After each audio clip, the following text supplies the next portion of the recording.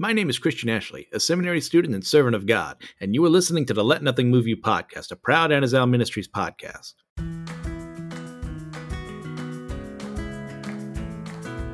Welcome back to the Let Nothing Move You podcast. I'm your host, Christian Ashley, and it is a wonderful time in my life. I am done with exams. I'm back home, so I'm in a different recording environment. Thank you all for your prayers for last time. Update. I did way better than I expected. I got an 88.5 on my final exam. I just needed a 70 to pass the entire class. So I felt really dang good about that. Very happy. So thanks again for that. Now, I also forgot to mention when I recorded last that it would be Thanksgiving that week. And I never really think about the calendars, so that's on me. Been like, so happy late Thanksgiving to everyone. I hope you all had a wonderful time with family. I know I did. Got to go to South Carolina for a bit, hang out with relatives, and just enjoy time with them and eat some good food. And it was a very pleasant experience overall. Now, as we do go in, like I said, I am in a new recording environment, so my chair is a little different. It's a little squeakier than the old one. And you know me, I can't stay still to save my life. So hopefully that doesn't come into the recording. But if it does, that's why. It's just how things are going to be going from here on out until about mid-January when I do go back to seminary. So there we go. Now, if that's all the way, all the housekeeping is done, we're going to be going into Genesis 6, starting in verses 1 through 4. When man began to multiply on the face of the land, and daughters were born to them, the sons of God saw that the daughters of man were attractive, and they took as their wives any they chose. Then the Lord said, My spirit shall not abide in man forever, for he is flesh. His days shall be 120 years. The Nephilim were on the earth in those days, and also afterward, when the sons of God came into the daughters of man, and they bore children to them. These were the mighty men who were of old, the men of renown. So we start off with, once again, some proper nouns being thrown at our way with next to no context about what they are. So as you can imagine, there is a lot of theory crafting and hypotheses thrown around about what some of these terms mean. I will do my best to explain them without wholly focusing on them, because ultimately at the end of the day, yeah, sure, there's an answer, but they don't matter as much as other things.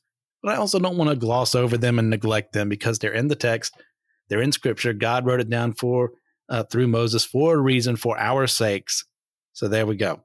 So continuing on that grand old idea I'm just so fond of early Scripture bringing things up without properly explaining them, comes the term sons of God, which is, like I said, a hotly debated topic alongside the Nephilim for many Christians. For whatever reason they find appealing about the subjects. So with all that in mind, let's start with the first term, and then we'll move on to the second after a brief interlude with something else.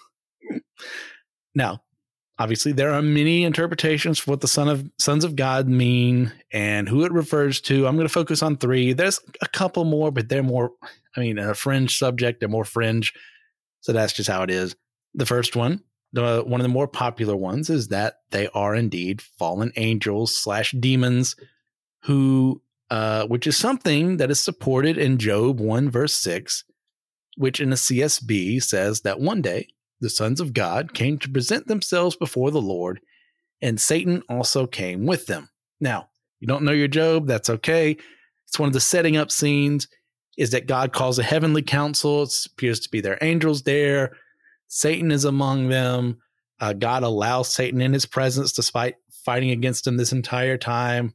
So it is also used in that way to describe beings that are above humanity. So that's why most people, well, actually, I should say most people, it really depends on where you're at, come to this verse and say, oh, that's used here that way, therefore it's also used here that way. You're going to get a lot of explanations either way. Now, this seems to support this idea that the sons of God were higher beings. They may have been angels who hadn't fallen yet, or maybe they did fall at this time, or they could have been the demons / fallen angels that rebelled with Satan. God cast them out of the heavens, into hell, but also, Satan is able to work his wrongdoings in this world. He's able to escape. Like there's all the doctrines of hell. There's many things that can go wrong when you bring that up. So let's just be as simple as possible in a very unsimple. Is that a word? Irresimple? Not simple subject like this. Now, like I said, Satan in Job 1 verse 6 is counted among the sons of God. Now, you can argue whether the language is actually saying that, which of course you can do with a lot of verses here, but it seems to suggest he's included among them and that God allows him in the presence of the sons of God. So maybe he's an outcast and he's not a son of God, or maybe he is one of them. It seems to say he is. And like I said, there are other present in this heavenly council in the beginning of Job who are not fallen. So using the term sons of God to refer to all of them in that way doesn't totally make sense every single time. I'm just throwing all these out there for you. I do think it does include him among them, but there are definitely arguments against that. But when you look at the original Hebrew as best as we can, sons of God in the original Hebrew is, if I'm remembering correctly, B'nai Ha-Elohim, which can mean literally the sons of God as we would associate with that heavenly council, or people associated with God. So Satan in Job acts as someone associated with God. Thus, he can be called a son of God, even if he himself holds no love for his heavenly Father. So this doesn't prove the fallen angel idea. So it's kind of similar in that respect of, everyone, if you're in a group and you say, oh, he's like your dad and you're his sons and daughters, it's like that kind of gist is what may be one of the interpretations you can take there. Now, if we look at, the Septuagint, which God help us all, it's not my favorite thing in the world, but I don't have to do it anymore unless I choose to. The Septuagint is the original Greek translation of the Old Testament, and it translates sons of God as angels. And this was a very common belief in the Jewish communities in the Hellenic and Roman eras. But what this does, if this is true, is it kind of brings up those nasty questions on whether or not demons/fallen angels can sire children with humans, or if they simply possessed someone and then consummated the relationship, which brings up the idea of if it's possible for spiritual traits to be passed on genetically, which could be its own podcast episode on its own. So we'll move past that for now to explore the other interpretations. The second one, and these are randomly selected. I try not to give away, this is my favorite, even though I do in this sense prefer the first one. We'll get to that in a moment. Second interpretation is that this term refers to humans who acted as if they are God and made other humans worship them as God. Now, proponents of this would point to men like the Lamech descendant from Cain, who further polluted humanity with sin with their actions and acted as if they were righteous to do so. I mean, we can look across recorded history. It's common for kings and priests to say, hey, we are sons of God, or we are God. You look at your Roman emperors, you look at your pharaohs, all over the place. There's a common trend. Plenty of Chinese emperors were thought of as divinity themselves. So if you were in that line, you would go, oh, well, he is just like God. So, and that's one of the ways people kind of interpret this verse as humans taking on to their fellow humans the appearance of God, being worshipped as God, even though obviously they were not him. And they further polluted humanity, causing them to sin. Now, the last interpretation is that the sons of God were people descended from Seth who initially followed him, but gave into sin by intermarrying with the daughters of man, i.e. the descendants of Cain, who acted in evil and corrupted their husbands. Now, this would be like faithful followers of God in this sense would be those who practiced his teachings, who followed him, who worshiped him. So they would be referred to as sons of God because they are affiliated with God in that same sense of, you are sons of God because you go to church, because you gave your life to him and you're seeking after him. That's kind of how they're putting it there. Also, as well, it's kind of like the daughters of men representing obviously evil and sin. Who better than Cain and his descendants, who it doesn't seem like there was a single one of them, as far as we are aware, who sought after God and followed after him. So this is also a really popular one. The second one's not as much compared to the other two, and I'm seeing there are other fringe ones out there that we don't need to bother talking about. Now, as for me, of the three, I find the first and the third most plausible. The first relies primarily on information, unfortunately, that we're never going to get without understanding things from a more spiritual perspective, such as the possibility of fallen angels impregnating human women, or if genetic traits can be changed with spiritual essences, how the heck that works. The third is the more straightforward option, and makes the most logical sense in that it is most likely what happened, but gets covered with biblical imagery that makes us scratch our heads.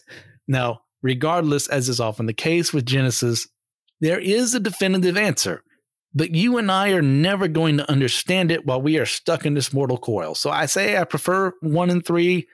I give a slight edge to the first option.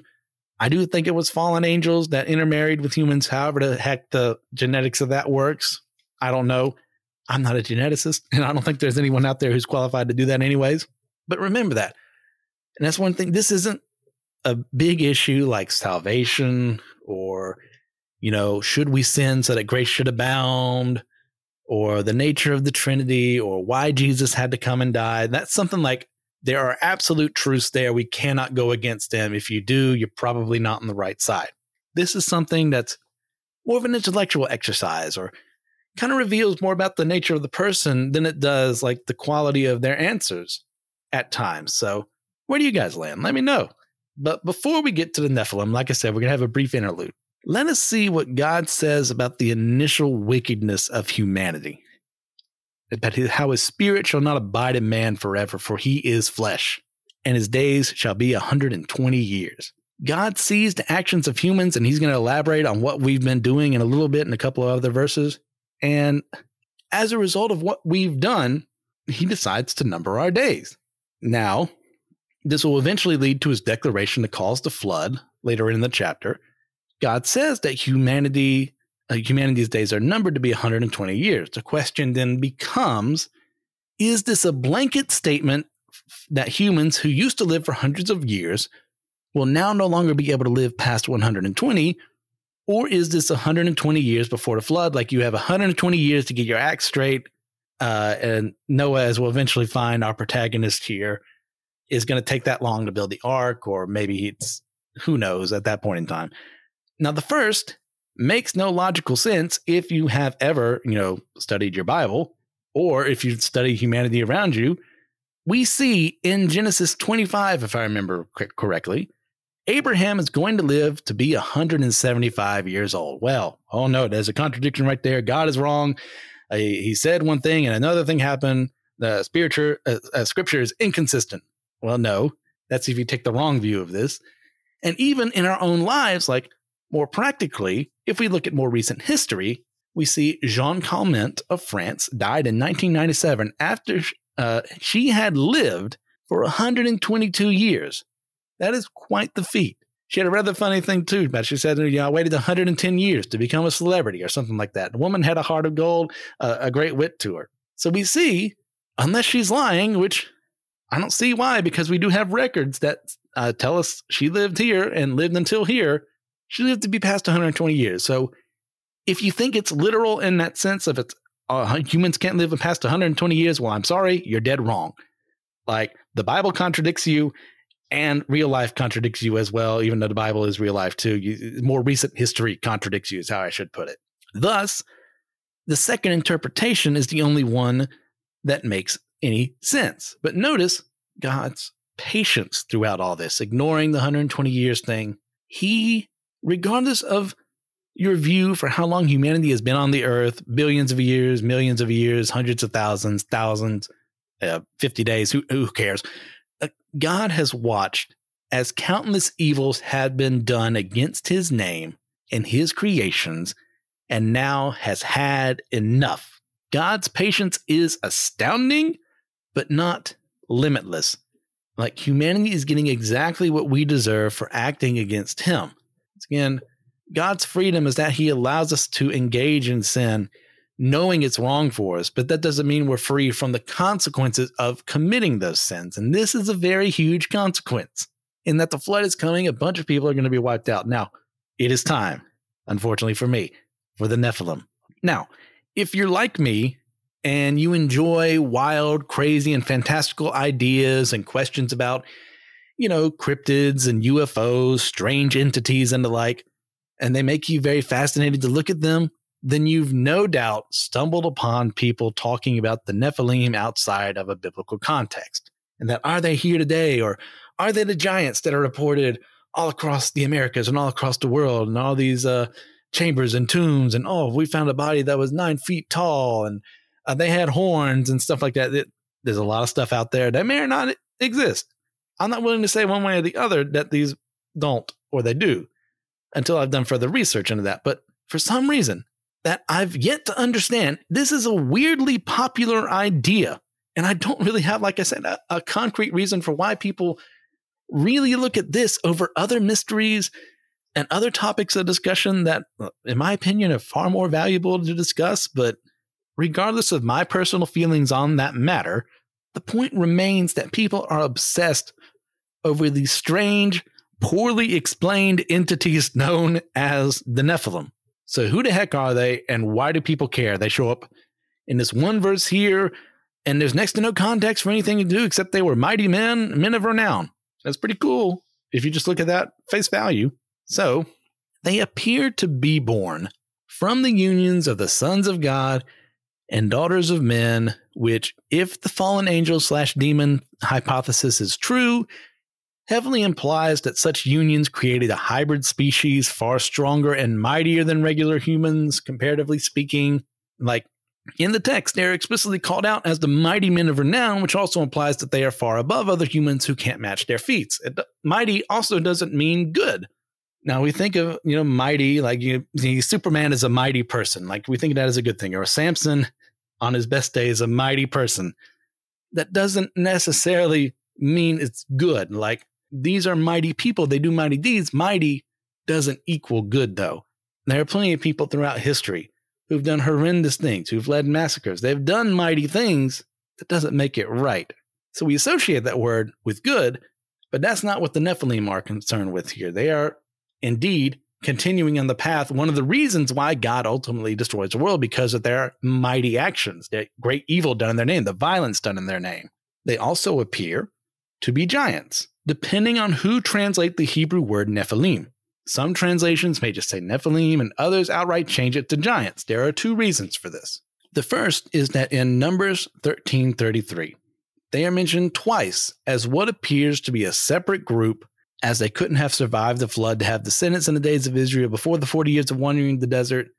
Now, once again, it is possible for them, if it was possible, assuming the fallen angel as I hit my microphone there, that's lovely.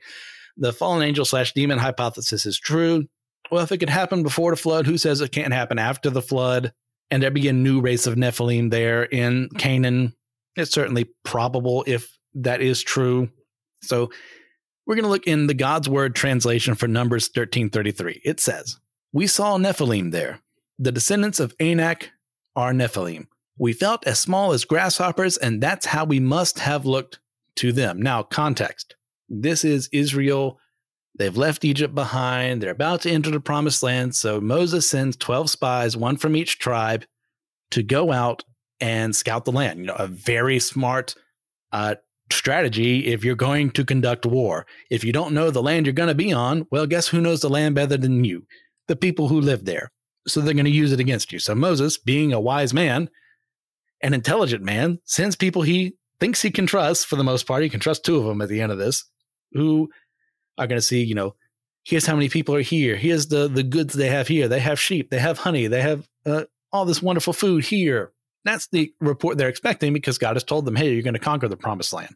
However, 10 of the 12 spies sent to explore the land of Canaan mention that these Nephilim in Numbers 13:33 are giants, but this may just be hyperbole to make the people afraid of attacking the Canaanites. It could be like, they may be slightly taller than average, depending on how it's translated. We get to the Philistines later on in Goliath. It can either be 9 feet tall or like 6 foot something, depending on how you weigh your cubits there, you measure them.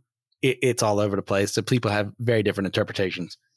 But this may have, once again, just been hyperbole. It's like we felt like grasshoppers next to them and they were mighty men and we were just going to die. And so that's one reason. The second reason that we consider them to be giants is that the Greek translation for Nephilim is typically gigantes, which I believe is also something that can be in Latin, which along with meaning giant is where we eventually get the English word giant. So there you go. Now, in the text there, Nephilim, as far as I'm aware in the original Hebrew, does not mean giant, but from other contexts in Scripture, this name is also given to the people in Numbers. is translated in Greek this way. So they may or may not have been giants. They seem to be. Even if they're not, they just seem to be better than other regular people. Now, you may be asking yourself, if people are really concerned with the Nephilim, then that must mean they're important in Scripture, right? Like all this time we spent over this one question for people mentioned once in this verse, like they've got, how many times are these important figures mentioned in Scripture? Well, my friends, the answer is thrice. Thrice and in 2 verses. One of those verses they're mentioned twice. You're welcome. That's what the Nephilim are mentioned in the entire Bible. Now, there may be a verse in Ezekiel 32 that might mean Nephilim, or it might be a different word meaning something else. So I haven't included it due to its ambiguity. But even then, if it is true, that is 3 verses. They've been mentioned 3 times. 4 times. Once again, twice in 1 verse. If that's the case, then why do people show so much devotion to finding out more about them? Well, the Apocrypha, that's why. Specifically, First Enoch and the Book of Jubilees. We're not going to cover them, but there is some fascinating stuff there written by people who thought they were writing Scripture. If we're being charitable, I would like to think that they thought they were writing that, but some people may have been willingly trying to deceive people, who knows. But they're not inspired by God to do so. So unless God allows one of his inspired writers to take something from them, like he does with Jude, like he does seem to quote a verse from First Enoch, like we've covered before, and like God does when Paul quotes Greek philosophers, we don't bring these into legitimate discussions as standing on equal grounds as Scripture. There's some cool written scenes in First Enoch mentioning Nephilim and so on and so forth, but they're not going to stand in the same legs as Genesis 6:4 and Numbers 13:33 to me. As an aside, like just because they are quoted doesn't legitimize the entirety of them. It's more akin to the old blind squirrel finding a nut. That's how it is. Someone like they managed to trip on something that was actually true. That doesn't mean the rest of it is true by default. That's one of the major reasons why a lot of Protestants, most Protestants, don't include the Apocrypha in their Bibles. So we'll continue on from there to verses 5-8. The Lord saw that the wickedness of man was great in the earth, and that every intention of the thoughts of his heart was only evil continually. And the Lord regretted that he had made man on the earth, and it grieved him to his heart. So the Lord said, I will blot out man whom I have created from the face of the land, man and animals and creeping things and birds of the heavens, for I am sorry that I have made them. But Noah found favor in the eyes of the Lord.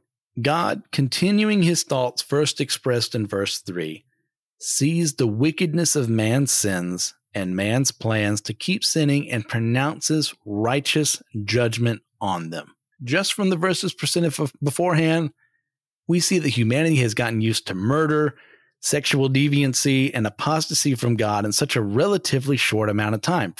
For God not to act at all would go against his nature, but see, remember how long it took for him to get to this breaking point. Now, look over here at this verse in 2 Peter 3:9, which in the NIV states, the Lord is not slow in keeping his promise, as some understand slowness. Instead, he is patient with you, not wanting anyone to perish, but everyone to come to repentance. Now, primarily that verse is considered with the second coming of Jesus, but it also talks about the nature of God overall. And that is something we should be very grateful for. I will keep going back to this verse. Eventually, one day, I'll actually be able to remember it on my own. One would hope, and I can quote it from memory. But we all know how that's going to happen. Probably not. But it's such an important verse because it reveals the true nature of God himself and that he is slow to his wrath. He's giving people time. He gave generations of time before the flood, even 120 years. They had all that time to repent and turn away from who they used to be, and they didn't. So what is he supposed to do with that? What he said he was going to do. Now, before we get there, let us explore the phrase, the Lord regretted, as well as it grieved him. Can God regret an action he made? Like, wouldn't an omniscient, loving God never make a mistake? Well, indeed he wouldn't. The word used for regretted is nakam, which is Hebrew for to be sorry or to console oneself. And that's typically translated into regret or, oh gosh, what was the other one? I can't remember off the top of my head. But there's another way to translate it that makes it sound like God is making not a reprehensible action. That's the wrong word. That God is too upset over his choice. Obviously, God looks upon sin in the world with sadness. That's why he grieves in this verse, as it runs contrary to his desires, and we only hurt ourselves when we engage in it. God doesn't want anyone to sin, but to prevent us from being made his puppets with no thoughts of our own, God allows us to make our own decisions. This doesn't mean, however, that he will ignore our evil decisions or our good ones, so he acts on his time and in his own way towards his creations. This example of God regretting is what is known as an anthropomorphism. I hate that word with every fiber of my being. It trips me up so bad with my terrible tongue.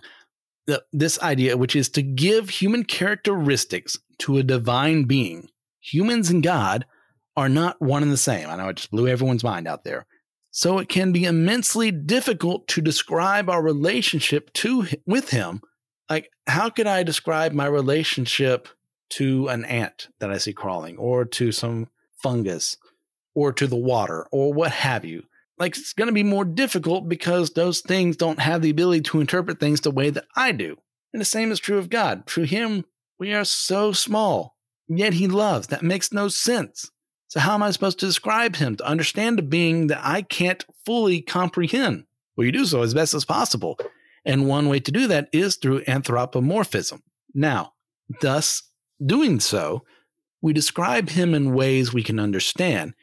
And God allowed his inspired writers to do so in order that we might grow closer to him. It is a lot easier for me to identify with someone who acts similarly to me, so that's why we write that way. That's why those writers did. This isn't lying about God's true nature, but is in fact a useful tool to help us understand the smallest parts of a being so far above us. Now, next up, note how this section ends. God is going to destroy the created beings across the earth, but there remains a remnant who serves him. One man is enough for him to save the entire human race. Because guess what? If this is literally true, Noah is our progenitor. Adam is the ultimate one. Noah is also one, because we all came from him. Because of his faithfulness, God allows him and his family to live. Perhaps Noah's family also served God, but he is explicitly singled out as one who found favor before God. Now, as far as I am aware, there is only one other person in the entire Old Testament who is described in the same way, and that is Moses. David gets the whole, man after God's own heart, but he's not described in the same way that Noah and Moses are towards another. Found favor in the eyes of the Lord. That sounds pretty dang good. That there is such a small list, though, does worry me. But take heart. All of humanity is saved as a result of this. So we'll go from there to verses 9 through 13. These are the generations of Noah. Noah was a righteous man, blameless in his generation. Noah walked with God, and Noah had 3 sons, Shem, Ham, and Japheth. Now the earth was corrupt in God's sight, and the earth was filled with violence. And God saw the earth, and behold, it was corrupt, for all flesh had corrupted their way on the earth. And God said to Noah, I have determined to make an end of all flesh, for the earth is filled with violence through them. Behold, I will destroy them with the earth. Notice how it is mentioned that all flesh had been corrupted on the earth. Now you may notice all flesh includes Noah and his family. They were not born free from sin, and no one besides Jesus ever has, but they were still faithful. Even with their blemishes, even with their sins, they still worship God, and he recognized that. The same is true of us who are his. There's not a single person among us who's perfect, and there never will be, and that's okay. It is not morally good, but it is okay. We are screw-ups, descended from screw-ups, who are descended from screw-ups. Now, the main difference between the screw-ups in the church who serve God and the screw-ups in the world who don't know him is that we should be working to be better. And that's it. That's the main difference. God saved us from ourselves, and we should be striving to be more like him. Noah was attempting and working to be better than the people around him, not to look better than them, not to be seen as more successful, but to be more like God, who is nothing like humanity in the sense of sin, be existing in our hearts. Now, God's examination of humanity had found everyone wanting as he prepared to wipe them out with the flood, yet he still had mercy on us and gave us a way out of his righteous wrath. It was true then, and it is most definitely true now. But as we've noted before, God still must punish sin. We don't have to like that countless men, women, and children are going to die and ultimately end up in hell as a result of the coming flood. Like, I certainly don't. But we do need to understand it was necessary and just. None of us deserve to live, so God is righteous to let us live and to let us die. Either way, we were given an opportunity that never should have happened in a perfectly fair system. But, as I've said before, as you're probably tired of hearing, because God is unfair, and that is a very good thing, he gives us all the opportunity to live, no matter how short or how long, so that there is always hope we will find him. And from there, we'll finish this out by going through verses 14 through 22. Make yourself an ark of gopher wood. Make rooms in the ark and cover it inside and out with pitch. This is how you are to make it. The length of the ark, 300 cubits, its breadth, 50 cubits, and its height, 30 cubits.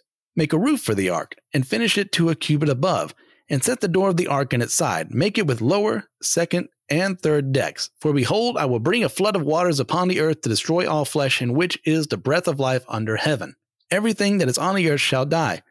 But I will establish my covenant with you, and you shall come into the ark, you, your sons, your wife, and your sons' wives with you.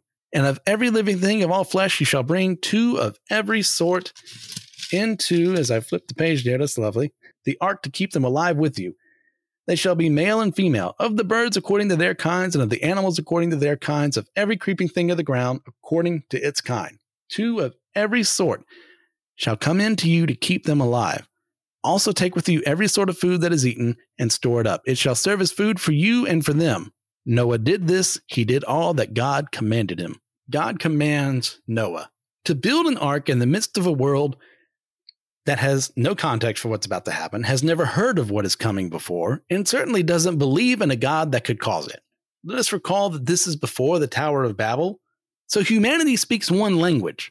There may be cultural barriers that have formed since Adam and Eve's lives. Like, this could be countless centuries, thousands of years, depending on how you interpret how long it's been in these generations. Like, whole civilizations, whole countries could have risen up since Adam and Eve entering the world, and now we got to Noah. Like, who knows how the technology of the world is at this point in time? It could be miles above, because it's so much easier to get things done when you understand one another. But humanity isn't listening to the one person they should be. Just because they can all communicate with one another, and they may have, caused some boundaries between each other, maybe risen up into different nations or tribes or what have you, it doesn't excuse anyone not being able to hear and comprehend that they should be worshiping God. How much easier would it be for us to send missionaries across the world if we all spoke the same language? How much easier would it be? Well, it depends on how you interpret scripture, because right now it doesn't look like that easy, because everyone speaks the same language. But you would think, and you would hope, it would be a lot easier to do so because you can all understand each other. But instead of listening to that sound advice, humanity has united itself in its sins and has been found wanting. Noah, to contrast them, does the absurd and builds a boat on dry land. And that's ludicrous to a human perspective. But Noah was faithful. Now let's look at the ark for a little bit. It's been an important figure in Jewish and Christian history for years. It was intended to be filled with all animal life and Noah's family. We'll get into how that is or isn't possible in Genesis 7, if I remember. But for now, let's look at how big it is.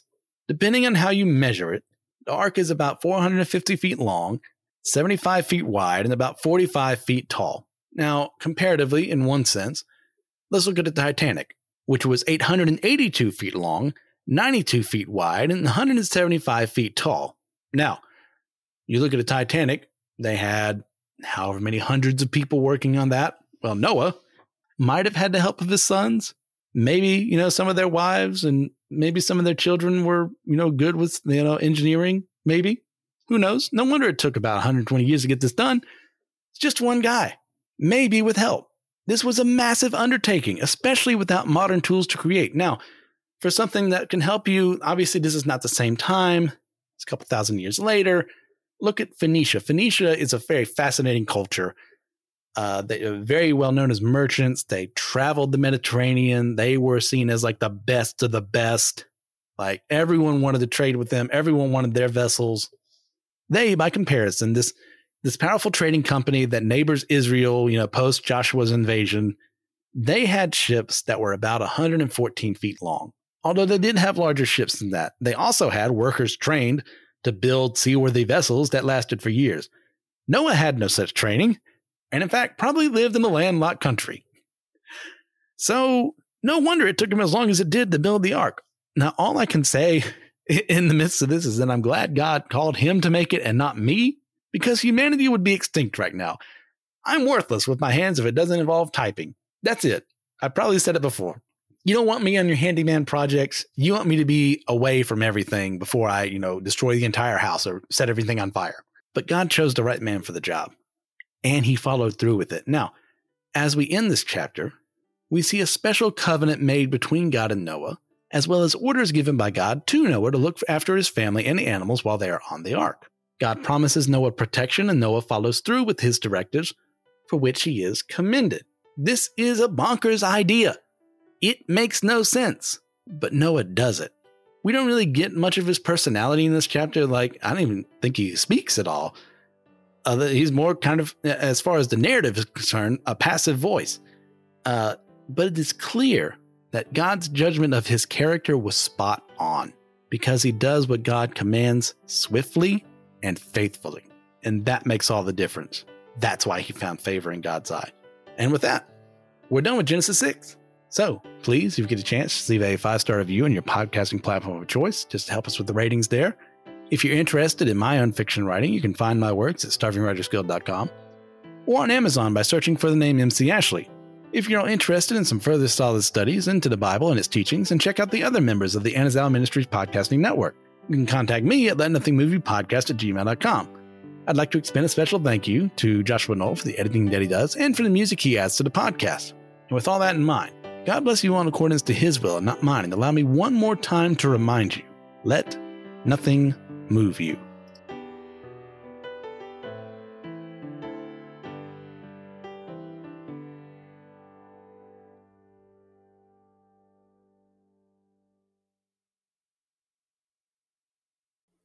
Hey guys, are you interested in podcasting but don't know where to go? Well, check out Zencaster.com and go ahead and make an account there and use special promo code LetNothingMoveYou, all caps.